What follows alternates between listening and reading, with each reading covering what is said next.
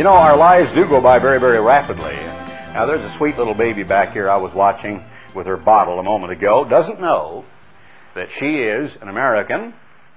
Doesn't know that she is a Texan. Doesn't know that she is free.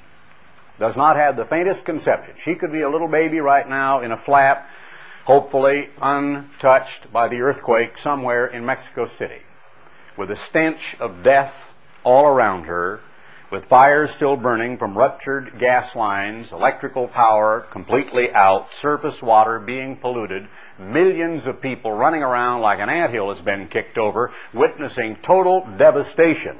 And she could be living in abject poverty, but it wouldn't make any difference as long as Mom was nursing her or she had her bottle. She would be oblivious.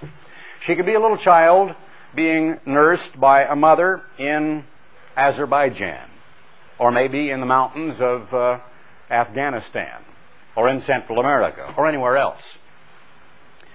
I first began to learn who and what I was as a little boy before I went to school. My mom began to show me there are certain things that little boys must do and certain things that are unacceptable social behavior. Mothers teach girls, mothers and fathers teach boys and girls what is acceptable behavior, how to behave ourselves, how not to injure someone else. No, you don't reach out and take that toy because that's not yours, that's hers or that's his, and that's their property, so you don't touch that. When you get into school, you learn a little more about this. You start learning about the state and about the nation. Oregon happened to have a very strong and a very good school system when I went into the school system in 1936.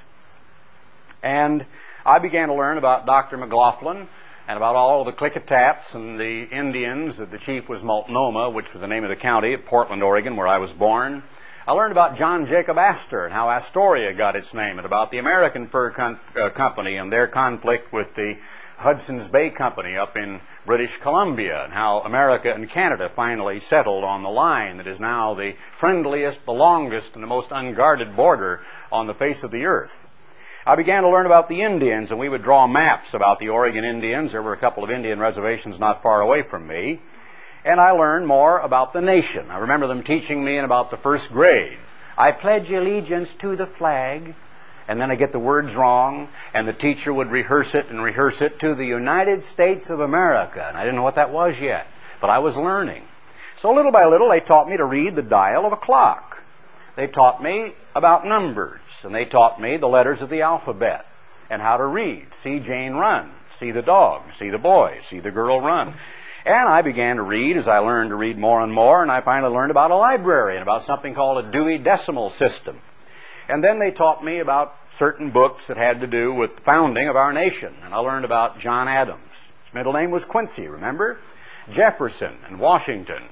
I learned about the Declaration of Independence, the original colonies, and the Pilgrims that landed at Plymouth.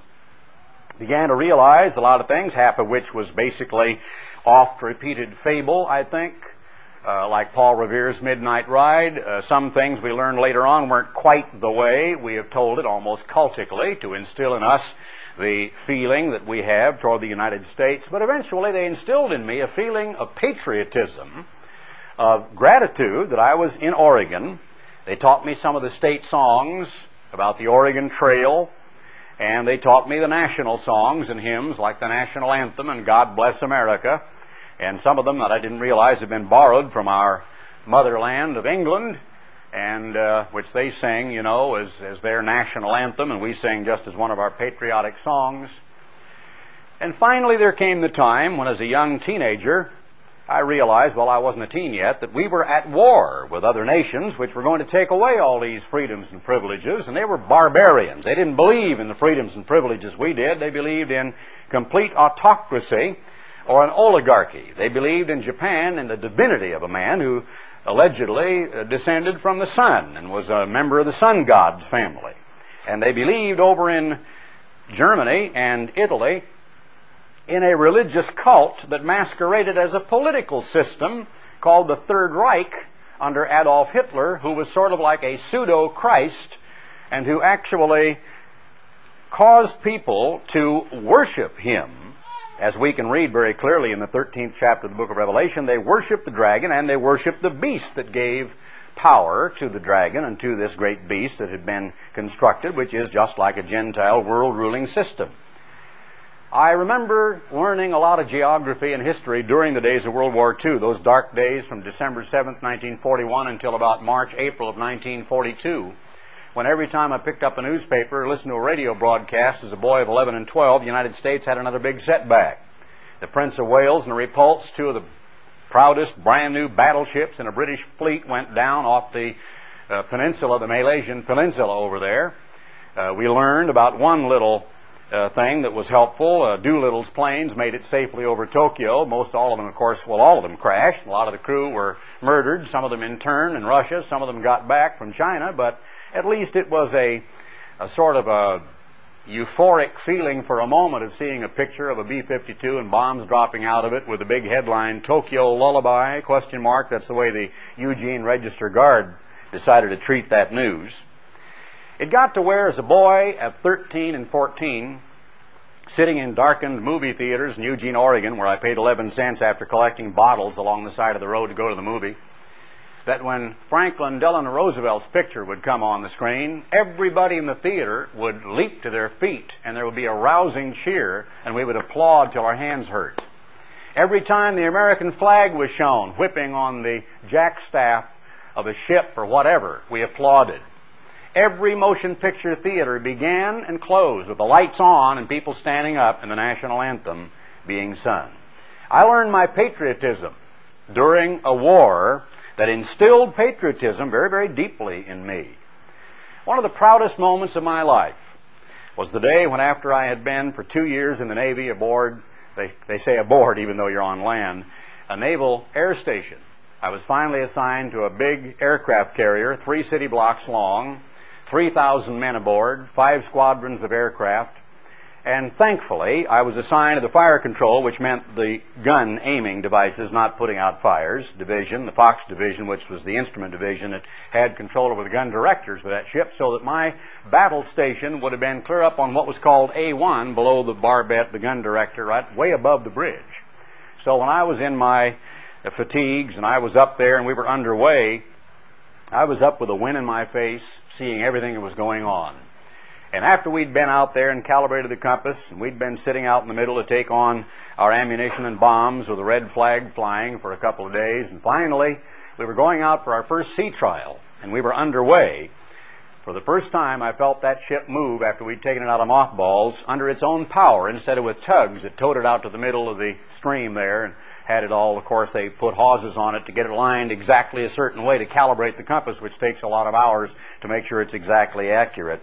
But finally, when that ship began to move, and everybody was in their dress blues, I think, on this occasion, as I recall, I have a picture of it, and we started moving, and here was this great big monster of an Essex-class aircraft carrier sailing beneath the Bay Bridge, and then the Golden State Bridge with traffic going by, looking down. Almost looked as if our radar antenna that was already turning was going to scrape the bottom of the bridge, and everybody lined up at attention, and that ship slowly moving. I thought my heart would absolutely come out of my chest. I've never been so proud in my life, that flag flying, and I was standing on a platform capable of sinking dozens of ships, a platform with F-9F Panther jets lined up on the deck, with those big Sky Raiders, a single-engine 3,000-plus horsepower engine that carried a bigger bomb load as a single-engine aircraft than the B-17E did during World War II. And we represented a lot of power, a lot of might, a lot of armament, a lot of bombs, and I was proud. The next proudest moment, even a more, I think, exciting moment for me, was a few weeks later, after we'd taken a squadron of aircraft over and delivered them to the Air Force over in Honolulu and come back to San Diego and underwent our UTE, and then we went over to Korea. And after 8 days en route for Japan, a quick stop at Yokosuka, we went through the Bungo Strait and over to the South China Sea and the Yellow Sea and ended up off Wonsan Harbor. And on one gray misty morning, the captain said, "Everybody that gets a chance wants to come topside to take a look. We have joined elements of the 7th United States Fleet." And of course I went up there immediately because I was just one deck below on the 01 level beneath the flight deck. And here in the distance were the New Jersey and the Iowa, 2 huge battleships, 2 other aircraft carriers, the Bonhomme Richard and the Essex. And then there were something like 7 cruisers, and about 6 or 7 light cruisers, over 30 destroyers, and they were so far away from us they were completely over the horizon. You could see little dots as far as the eye could see. And the entire U.S. 7th Fleet was steaming along there, and I was part of it. And again, I thought my heart would burst. That feeling of being a part of something great that was going on, and the idea that we were over there to crush that enemy. Well, there were years then of frustration as I began to learn that the entire exercise of sending all of those men over there to Korea had been for absolutely nothing. That the politicians in Washington had decided that America was going to fight a war for the first time where there was no front and no rear. A war fighting over a line artificially drawn by cartographers that recognized no confluence of rivers, no major mountain chains, no strategic bays, estuaries, major cities, or military targets of any sort. That we were not there necessarily to acquire land. We were there to lean on an enemy and bring him to the conference table. And we were there fighting with one arm tied behind us because the enemy was granted safe sanctuary across the Yalu River. Our aircraft could bomb the Yalu bridges sideways. The best way to hit a bridge is go right along the way the bridge spans the gap. But our aircraft had to go this way because they couldn't fly across out of the border. And on the border of Manchuria were thousands of anti-aircraft guns.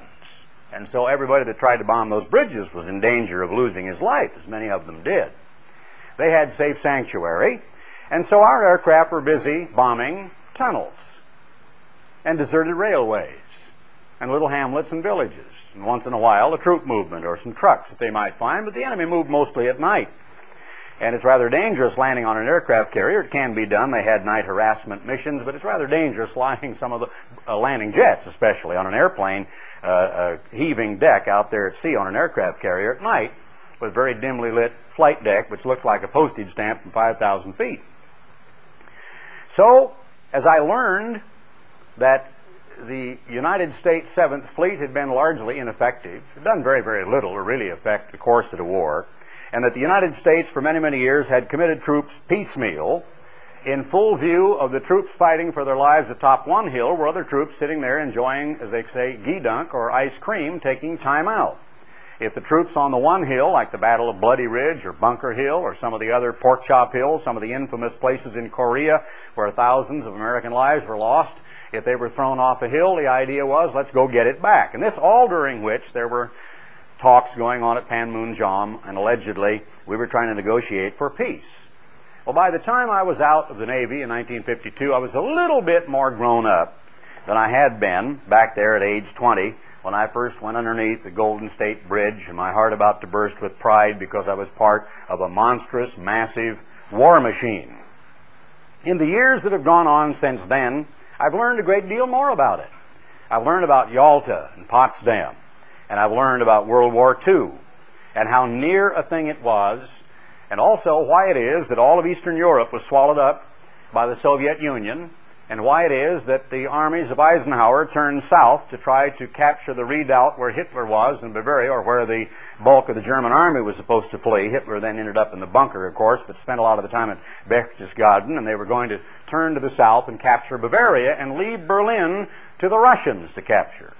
So as historians have reconstructed all that went on during that day, it was quite enlightening to realize that a lot of my feelings at that time, though honest and appropriate, and certainly the way I had been taught and brought up, basically been betrayed. That the United States, for 2 times in its history, had gone into battle where its troops were committed piecemeal, both there and in Vietnam, and where there was no goal to conquer an enemy, to bomb his bases of supply, and to actually win the war. Now, we know that, and I won't take further time with it. It is only to say that there are 2 kinds of cults in the world. There is political cultism, and there is spiritual cultism. And actually, the 2 are very, very similar, very, very close together. If you'll turn to Matthew 10, verse 17 for a moment, I want to show you just a few quick scriptures. Matthew 10:17. Jesus said that we are not to be afraid. He said that over and over again. And yet there are millions and millions of people who live in fear today. Here in the book of Matthew, in verse 17 of the 10th chapter, beware of men, he tells his disciples who are sent into the world to preach the gospel, for they will deliver you up to the councils, to their form of government, to their committees. And they will scourge you right inside their churches, right inside a synagogue. A church or a synagogue, which is a haven of rest, a place of prayer, a place of quiet meditation, a place of forgiveness, a building that signifies reconciliation and hope and peace and justice. And right inside that building, they'll lash your back until it is a bloody froth. And you will be brought, read, dragged in manacles and chains before governors and kings for my sake, for a testimony against them and the Gentiles. Now, going along, looking at some of the verses here, he says in verse 28, fear not them which kill the body, Greek word, soma, but are not able to kill the psuche, Greek word, meaning your life. Not soul. Soul is translated life. Should be translated life, transliterated into the English language. But rather fear him which is able to destroy both soul and body, both psuche and soma, both your life, the spirit life that is inside of you, the spirit that is in man, and your body in Gehenna fire. It says, don't fear any man. Now, a collection of men is just man, but just more of them. Who do you fear today? Who do you fear?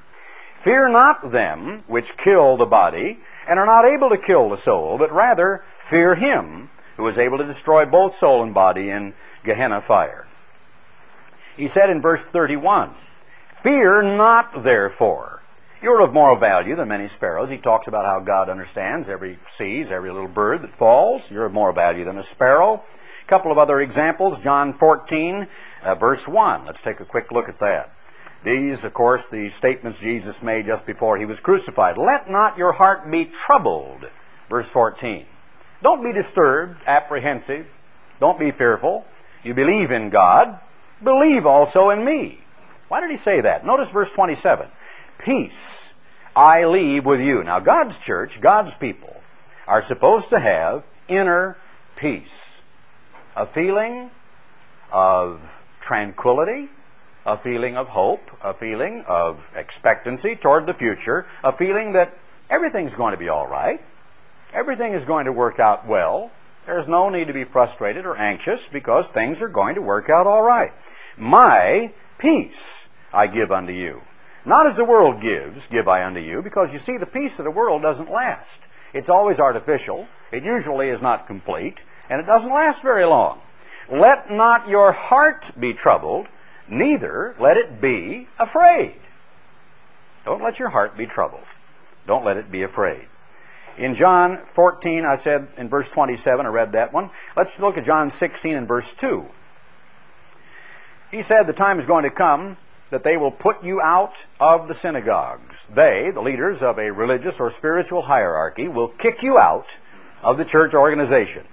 Yea, the time comes that whoever murders you, puts you to death, will actually think he's doing God a service. He is ridding this pristine organization, or this holy state, or this great nation of a filthy piece of vermin that doesn't deserve to live, of some would-be revolutionary. Whoever kills you will think that he does God a service. Now, what words? I mean, here is, the time is going to come when you are going to be put out, and the people that drag you and manacle you and drag you into the churches are going to actually think they're doing God a just and exalted service and say, thank you, Lord, as they plunge a knife into your heart. But he goes right on to say, right after saying this, in verse 33, these things have I spoken unto you, that in me you might have peace. In the world, you're going to have trouble, tribulation. You're going to have nothing but trouble in the world. But in me, you're going to have peace. But be of good cheer. I have overcome the world. In Romans 8, and in verse 14, for as many as are led by the Spirit of God, they are the sons of God. For you have not received the spirit of bondage again to fear, but you have received the spirit of sonship, whereof or whereby we cry, Abba, Father. But we have received not a spirit of timorousness, not a spirit of apprehension, but a spirit of friendly, warm, contented, peaceful joy, a spirit that is a complete absence of fear, and therefore we are able to call our God Father. Take a look at the 13th chapter of Revelation. Revelation, the 13th chapter, we'll look at both the second and the first beast briefly. This first beast is pictured in verses 1 through 2, and of course compiles all the strongest parts of the four beasts of Daniel 7, which is nothing more than the four successive world-ruling Gentile kingdoms culminating in the Roman Empire, which had many resurrections down through history, including a weak resurrection under Mussolini and Hitler, and one more resurrection of a Romish system, a modern Holy Roman Empire to come. He sees one of the heads wounded as it were to death, and the deadly wound is healed, verse 3, and all the world wondered after the beast. Now, the word beast merely means a great industrial, socio-economic, military conglomerate of nations. And they worshiped the dragon, which gave power unto the beast, and they worshiped the beast. Now, no one knows that they are worshiping a dragon or a rotten, filthy, ravening beast with saliva dripping out of its mouth and fetid breath that looks like something ghastly out of the green swamp. And they don't knowingly or consciously worship the devil himself or a system of government that is established by the devil. But they say, who is like unto the beast? Absolutely unique. Nothing has ever been the like before it. The greatest military system the world has ever seen. Who is able to make war with him? Now, taking you back to what I felt as a young lad growing up in Oregon, the feeling that I experienced was probably nowhere near so intense as those who had joined the Hitler Jugend at about the same time or earlier than I was going to grade school to learn about the American flag and to repeat I Pledge Allegiance. And those young boys marching with nothing more than sticks or maybe a shovel or a rake and learning how to click their jackboots and say Heil Hitler believed in everything they saw happening inside Germany, where a nation that had been on the brink of starvation, joblessness everywhere, people standing in line for the dole, riots in the streets, disorder, leftist, communists at every stripe, every political polarity, and there were dozens of them trying frantically to grab the reins of power. And out of it all emerged a bunch of bully boys, including some of the storm troopers, as they were called, who were put together by Hitler even prior to the time that he wrote Mein Kampf in jail after the infamous putsch that he tried to pull off and to actually take the government away in Munich. And Ernst Röhm, with whom he was affiliated, later on was betrayed by Hitler, and Röhm became one of the first men, the leaders of the Nazi movement, who was murdered by Hitler himself, as Hitler continually changed loyalties. You weren't very safe if you were right next to Adolf Hitler. You understand the real reason why Rudolf Hess took off and did what he did. His wife goaded him into it. Rudolf Hess was falling out of favor. He saw that Martin Bormann was edging him out, yet he was one of the old party loyals from the very first 3 or 4 people that surrounded Hitler back in the early 1933 and 34 period. So Hess decided he personally would try to pull off negotiation with Winston Churchill and the King of England and perhaps bring about some kind of an armistice or a peace. And he tried it without Hitler knowing anything about it and ended up in prison for the rest of his life, where he still is to this very day. But if you can imagine the feeling, now I've seen these pictures, maybe some of you have. I've got one called Sieg Heil in there in my office. And it's actual pictures out of Germany, and it shows Hitler standing up in his Duesenberg or his, beautiful, great, big, long convertible limousine going through the throngs of some of the streets of Bavaria and big towns there. And there are women literally fainting as this man goes by. There are pictures of throngs of young flaxen-haired German girls, their eyes almost protruding out of their heads, their mouths wide open, looking at this man as if God himself had just gone by.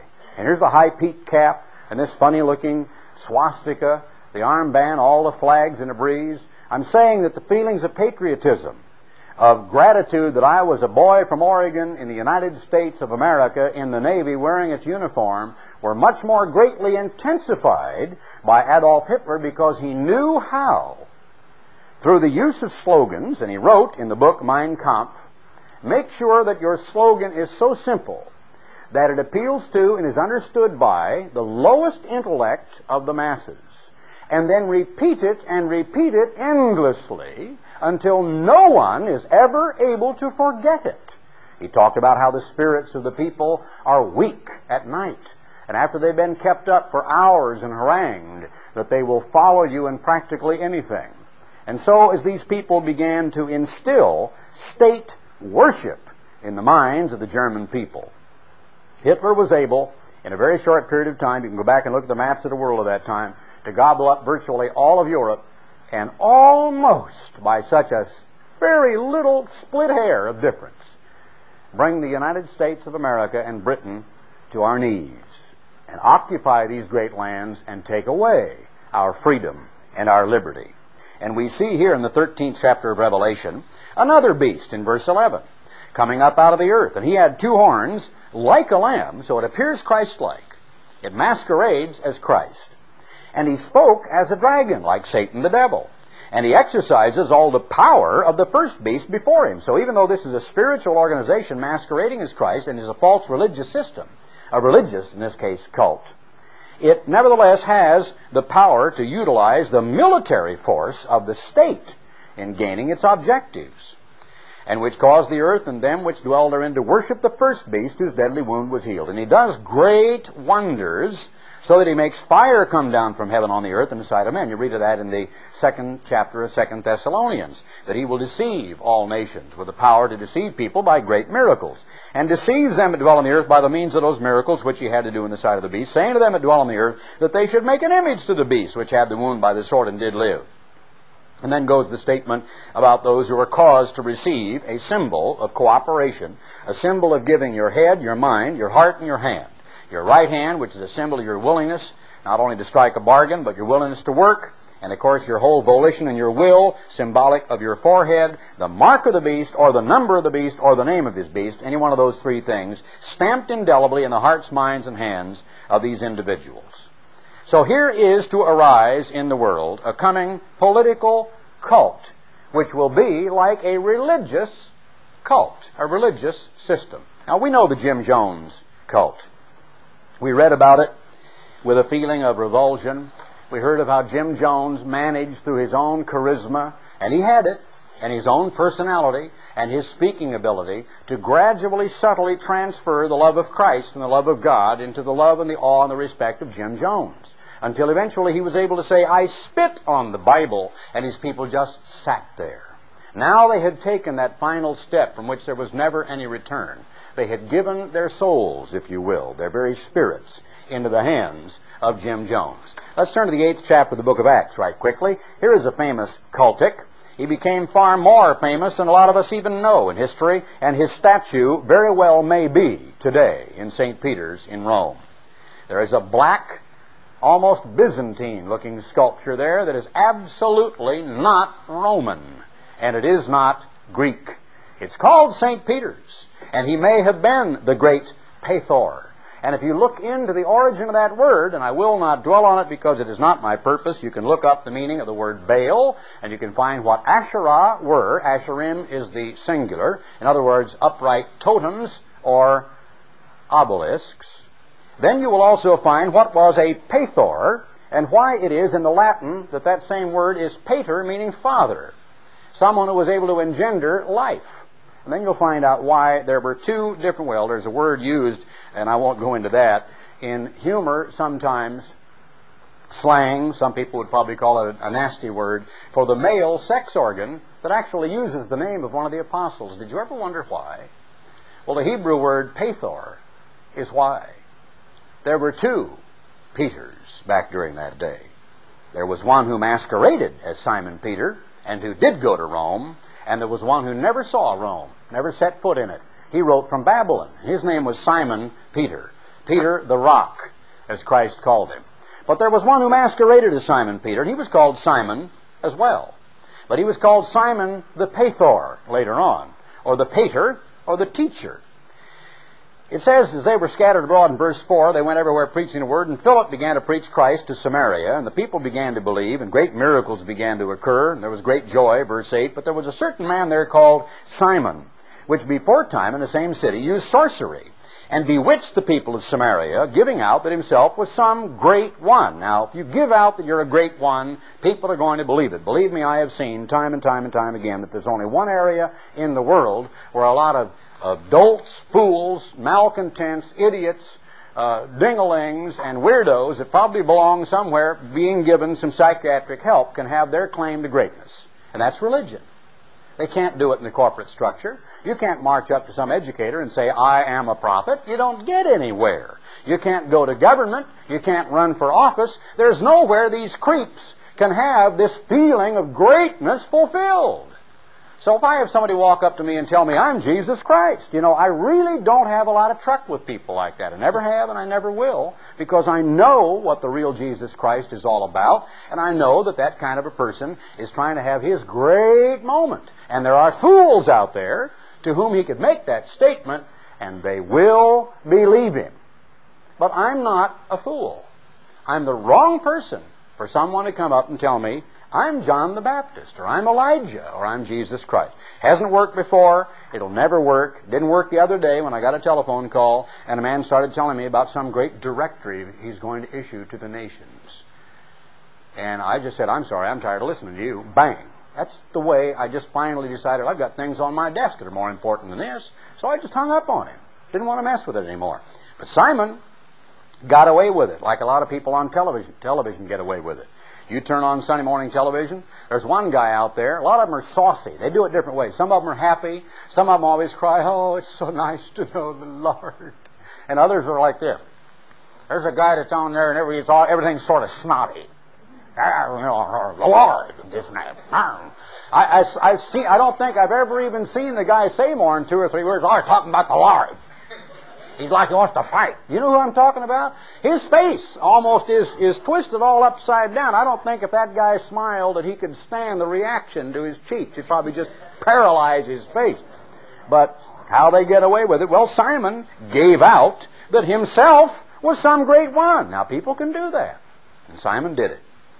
To whom they all gave heed, from the least to the greatest, saying, this is that power of God that is called great. This man has power. You know what that means usually? He's loud. Has power. Power! I've got power! So they stand up in the pulpit and they shout at people, and people say, boy, that's power. I like to take him over there and watch what I did when the astronauts went to the moon for the first time. When you see a Saturn rocket 36 stories tall, 7 million pounds of thrust 1 mile away take off, and it shakes the earth and jingles the chain in your pocket and almost makes you faint, it's awesome. Now that's power. Well, when you pour the coal to a jet engine, you're rolling down a runway. If you could do that in an F-15, hold the nose down, pull it straight up, and be to 55,000 feet in 3 minutes. That's power. But some sweaty evangelist up on the platform, hoarse-voiced fake, a ham actor, frustrated, screaming at people, that's power. But that's what these people thought it was. And to him they had regard, because of long time he'd bewitched them with sorceries. Now, I've seen some fabulous magic in my time. And every bit of it is illusion. It's a trick. And I don't know how they do some of those tricks. It is puzzling to me. But you could learn how. Sometimes they'll show you just a simple trick and you say, oh, well, that's the way it's done. But they could show you even these great ones where this one guy has made everything from the Statue of Liberty to Learjet seemingly, by the use of lights and so on, to disappear right before your eyes. Now, obviously it didn't disappear, but you thought it did. And so this man knew some of those secrets. The Magi, and he was one of the Magus, or the Magi. And the word magician comes from Magi, and the Magi were the Oriental or the Persian sages, seers, or prognosticators who were forced to come to the birth of Jesus Christ to acknowledge that he was king. But when they believed Philip preaching things concerning the kingdom of God in the name of Jesus Christ, they were baptized, and Simon believed too. He believed the works, he believed the miracles, he believed that Philip was successful, and he was jealous, and he wanted a piece of the action. And he was baptized. Interesting. Interesting, isn't it? Now later on, of course, skipping ahead a little bit, Simon saw in verse 18 that through the laying on of the apostles' hands the Holy Spirit was given. He offered them money. Because, see, being a fake, being a creepy, rotten fake, being a trickster, a magician, he assumed that they were too. But he hadn't figured out how they did it yet. So he wanted to get a piece of the action, and he offered the money because that's what he wanted. That's what he was in it for. So why not assume that Peter and the others needed, the same kind of action? So they liked a little money. He was just shocked when they turned him down. Peter said, "Your money perish with you, because you thought that the gift of God may be purchased with money. You don't have part nor lot," referring back to the lot that fell on Matthias, "with us in this matter, for your heart is not right in the sight of God. Repent therefore of this your wickedness, and pray God that perhaps the thought of your heart may be forgiven you." So Peter dealt with his heart, with his innermost character and being, and notice what Simon says. Peter said, "I perceive you're in a gall of bitterness and a bond of iniquity." Simon said, "Pray the Lord for me, that none of these things which you've spoken come upon me." Now what that says is, oh, how evil you are. What a rotten man you are to misunderstand my motives. Pray the Lord that none of these things that a guy like you has said that have come on sweet little old me will ever happen. He just felt sorry for himself. He didn't repent. He didn't say, "Well, you're right, Peter, I'm a fool, and I just tried to buy the Spirit of God with money, and I need to get my knees and repent." He just said, "Oh," and he began to feel sorry for himself. And so he asked Peter to pray that the Lord wouldn't cause these things to happen. Simon Magus became a leader, and later a substitute apostle, and actually may well be the individual whose bones are buried under the Vatican. Now that's too long a story for me to go into today, but I believe that is very greatly a likelihood. And so Simon Magus started his own religion. Back here in the book of Revelation, again into the 13th chapter, you have to ask, how can this happen? How did it happen? In this 13th chapter, when it says that they worship the dragon as well as worshiping the beast and worshiping a state system, and that then these little people are going to willingly receive, verse 16, a mark in their right hand or in their foreheads, and that no man can live, he can't buy or sell, save he had that mark, which symbolizes his allegiance, or the number of his name, and so on, then the Bible says that we are to avoid that at all costs. Now, I've got to conclude quickly because I'm running out of time, but let me just ask in closing, whom do you fear? Before whom or what do you stand in awe? What creates in you the feeling I described I had as a young boy in my uniform going to sea on the USS Antietam? Who or what do you obey? To whom or what do you owe your fealty, your fidelity, your loyalty? To whom or what do you look for your protection? With whom or what have you pledged an allegiance? Whom or what would you fear to disobey, or to disagree with, or to perhaps even complain about? Whom or what, or from what source would you fear retribution if you did? Who has charge over your life, your mind, your spirit, your salvation? And if there's any other answer to that than Jesus Christ, you're wrong. If you can say Jesus Christ, fine. You have absolutely nothing to fear. But if there's any other answer, if there's an organization, a church, a physical state, or any other human being whose name would fit into any of those fears I talked about, then you may be guilty yourself of worshiping the dragon and worshiping the beast someday.